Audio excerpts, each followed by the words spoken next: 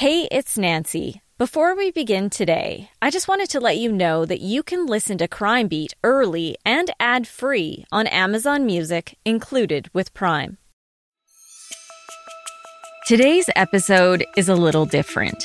As you know, I'm always trying to dig up new information about the stories I've previously shared. I'm Nancy Hixt, a senior crime reporter for Global News. Today, on Crime Beat, I'm going to go through new details I've uncovered in the year since I've last updated you. This is the early 2023 edition of The Story Is Never Finished.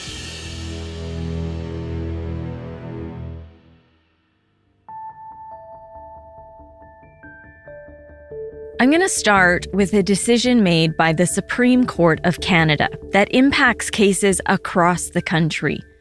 Over the past 4 seasons, I've shared 3 haunting cases that had multiple murder victims: Hunted by Evil, Darkness in the Past, and Who Killed Sarah and Talia. They're 3 of the most disturbing stories I've covered in nearly 3 decades of crime reporting. Douglas Garland and Derek Saretsky were each convicted of 3 counts of first-degree murder. Edward Downey was convicted of 2 counts of first-degree murder. They were each sentenced to an automatic life sentence with no chance of parole for at least 25 years. But a change in legislation in 2011 gave judges the ability to sentence multiple murderers to consecutive periods of parole ineligibility. Garland and Saretsky were not able to apply for parole for at least 75 years. Downey's eligibility was set at 50 years. But in the spring of 2022, the Supreme Court of Canada ruled consecutive parole ineligibilities for multiple murderers is unconstitutional. Following the SCC decision, Saretsky's sentence was amended, as was Downey's. Both are now sentenced to life in prison with no chance of parole for 25 years. Only one of these cases with a sentence of consecutive parole ineligibility remains. Douglas Garland appealed his sentence of life with no chance of parole for 75 years. The Alberta Court of Appeal dismissed Garland's appeal and upheld the sentence, and that occurred prior to the Supreme Court decision, and it can't be reopened at that level. I checked with the Supreme Court and was told it doesn't have jurisdiction over this case because Garland didn't appeal to the SCC. So for now at least, his sentence stands. He's eligible to apply for day parole in 2086 and full parole in 2089.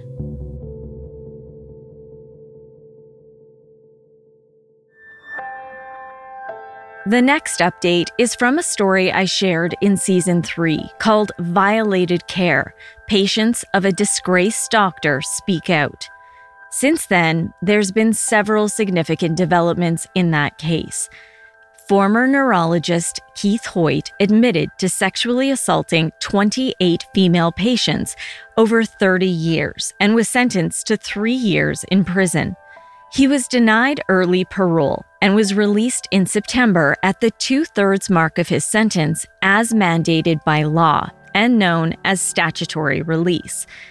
In the meantime, Hoyt was charged with 32 new offenses and was scheduled to stand trial in early 2023. Instead, on December 8th, he pleaded guilty to 27 new charges against 27 victims, 25 women, and 2 teenage girls aged 16 and 17. The prosecutor in this case read a graphic 30-page agreed statement of facts out loud in court, detailing abuse that spanned nearly 30 years, from 1986 to 2013. Many of the victims were referred to Hoyt for issues with migraines. Others suffered from a range of other health conditions that included dizziness, fibromyalgia, and seizures. The guilty plea eliminates the need for a 6-week trial, and of course eliminates the need for the victims to testify in court. A date for sentencing has not been set yet because Hoyt's defense lawyer said he wants some time to consider sending him for a psychological assessment. In the meantime, Hoyt is not currently in custody. I also want to highlight one very interesting portion of the agreed statement of facts. You'll recall in our original episode on this case, I inquired if Hoyt was the subject of any complaints or disciplinary action with the College of Physicians and Surgeons of Alberta. The college told me he was last licensed to practice in 2014 and said they were restricted and couldn't share details of any complaints unless it went to a hearing, but did confirm that Hoyt was never subject to a hearing with the college. I'm going to read one very interesting but lengthy portion of the facts as presented in court on December 8th to give some insight on one complaint that we now know was made to the college.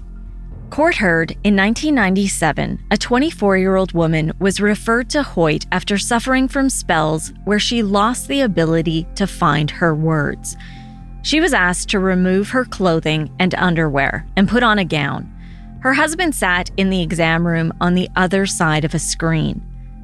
Hoyt admitted he pulled her gown down and rammed the stethoscope in under her bra, in what her and her husband described as a rather caveman-like manner.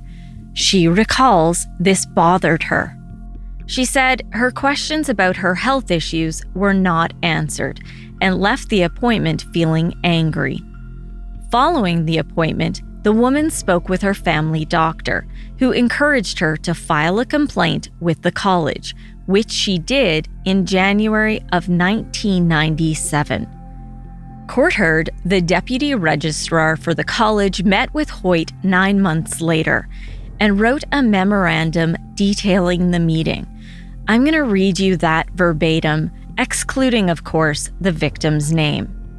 Quote, I met with Dr. Hoyt at Bryan & Co. in Calgary, October 1st, 1997. The purpose was simply to review and reinforce the elements of this complaint which touch on the manner in which he examined the woman's heart and lungs. It is very clear that he got the right message from this complaint experience and always now explains what he is about to do, seeks confirmation that the patient accepts the need for it, and that he would not personally undo or remove an item of the patient's clothing unless it were medically necessary, patient physically unable to do so, and had explicit permission from the patient. End of quote. Again, that was in 1997. He has now admitted to sexually abusing patients until 2013. So while the college confirmed that Dr. Hoyt was never subject to a hearing, it's clear now that a complaint was made and he was talked to by the deputy registrar. Hi, I'm Christy Lee, the creator of Canadian True Crime. Join me for an immersive deep dive into some of the most thought-provoking true crime cases in Canada. Using facts curated from court documents, inquiry reports, and news archives, I carefully unravel and analyse each case, exposing the pitfalls of the criminal justice system that everyone needs to know about. Find Canadian True Crime wherever you listen to podcasts or visit canadiantruecrime.ca. I'm Samantha Cole, host of the new season of Understood, the Pornhub Empire. Over the course of 4 episodes, I'll tell you how a horny YouTube knockoff in Canada came to dominate the porn world, only to shatter their cheeky reputation in a massive scandal. The Pornhub Empire is a new season of Understood from the CBC. Available now wherever you get your podcasts.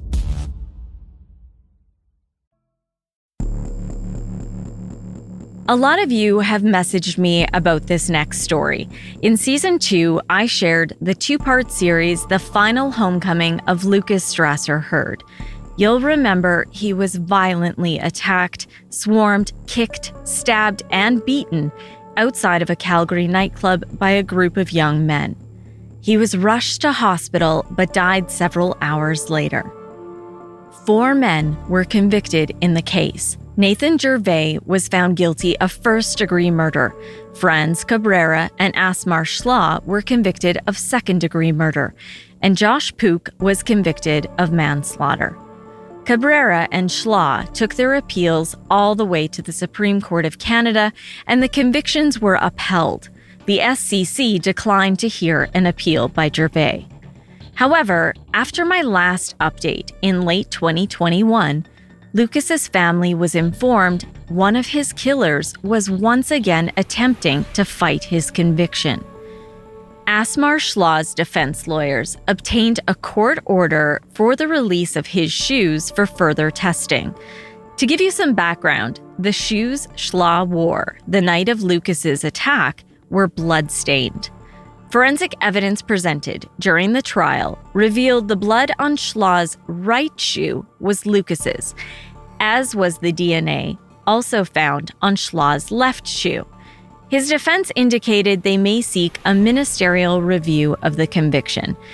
That would give the federal justice minister the option of returning the case to the courts or referring the case to a court of appeal or a new trial.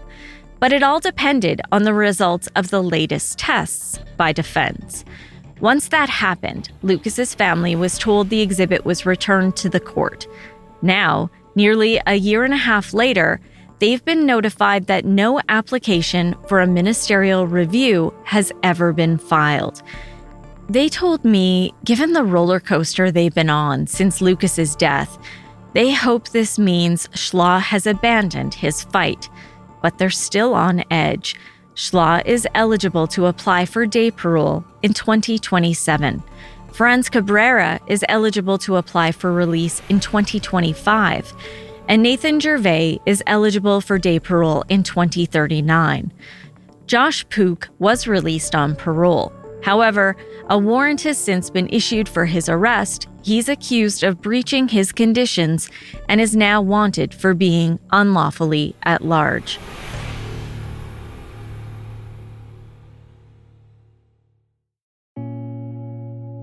Another case that I receive a lot of inquiries about is a story from Season 2 about Alex Radita, the boy who fell through the cracks.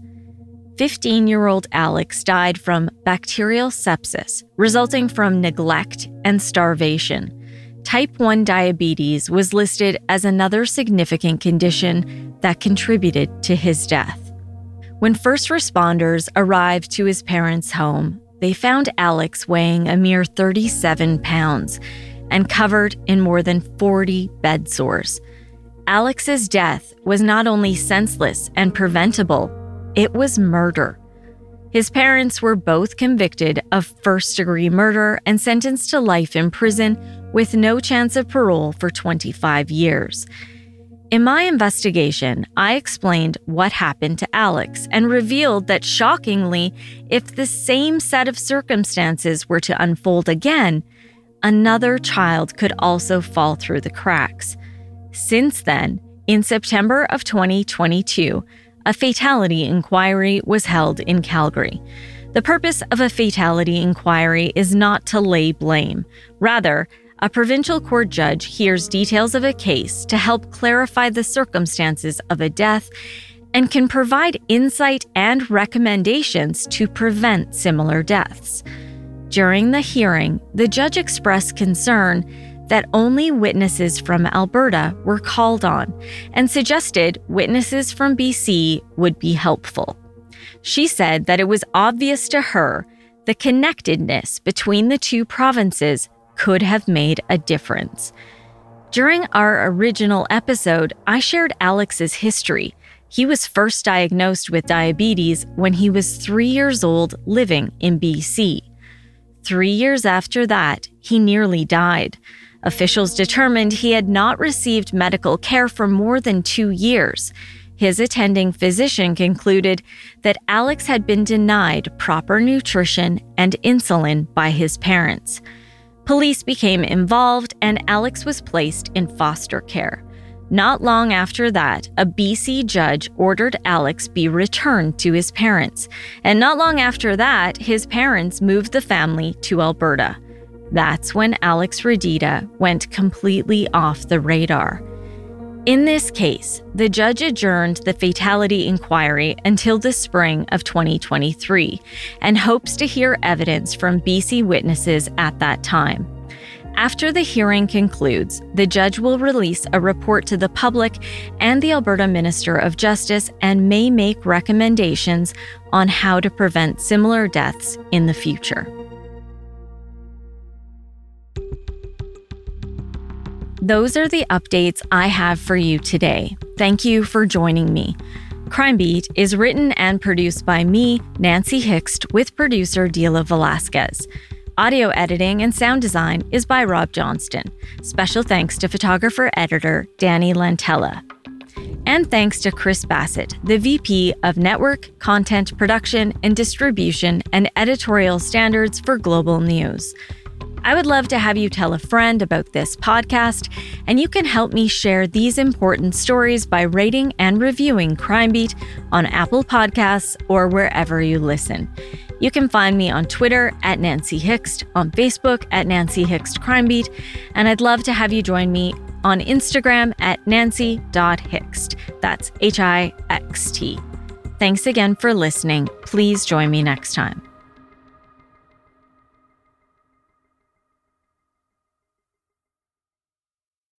Hi. Her name is Elsbeth. Elsbeth Tassioni. You know her as the offbeat but brilliant defense attorney from The Good Wife and The Good Fight. You've been a very busy little bee. Buzz, buzz. Now she's in New York with the NYPD. This is very different.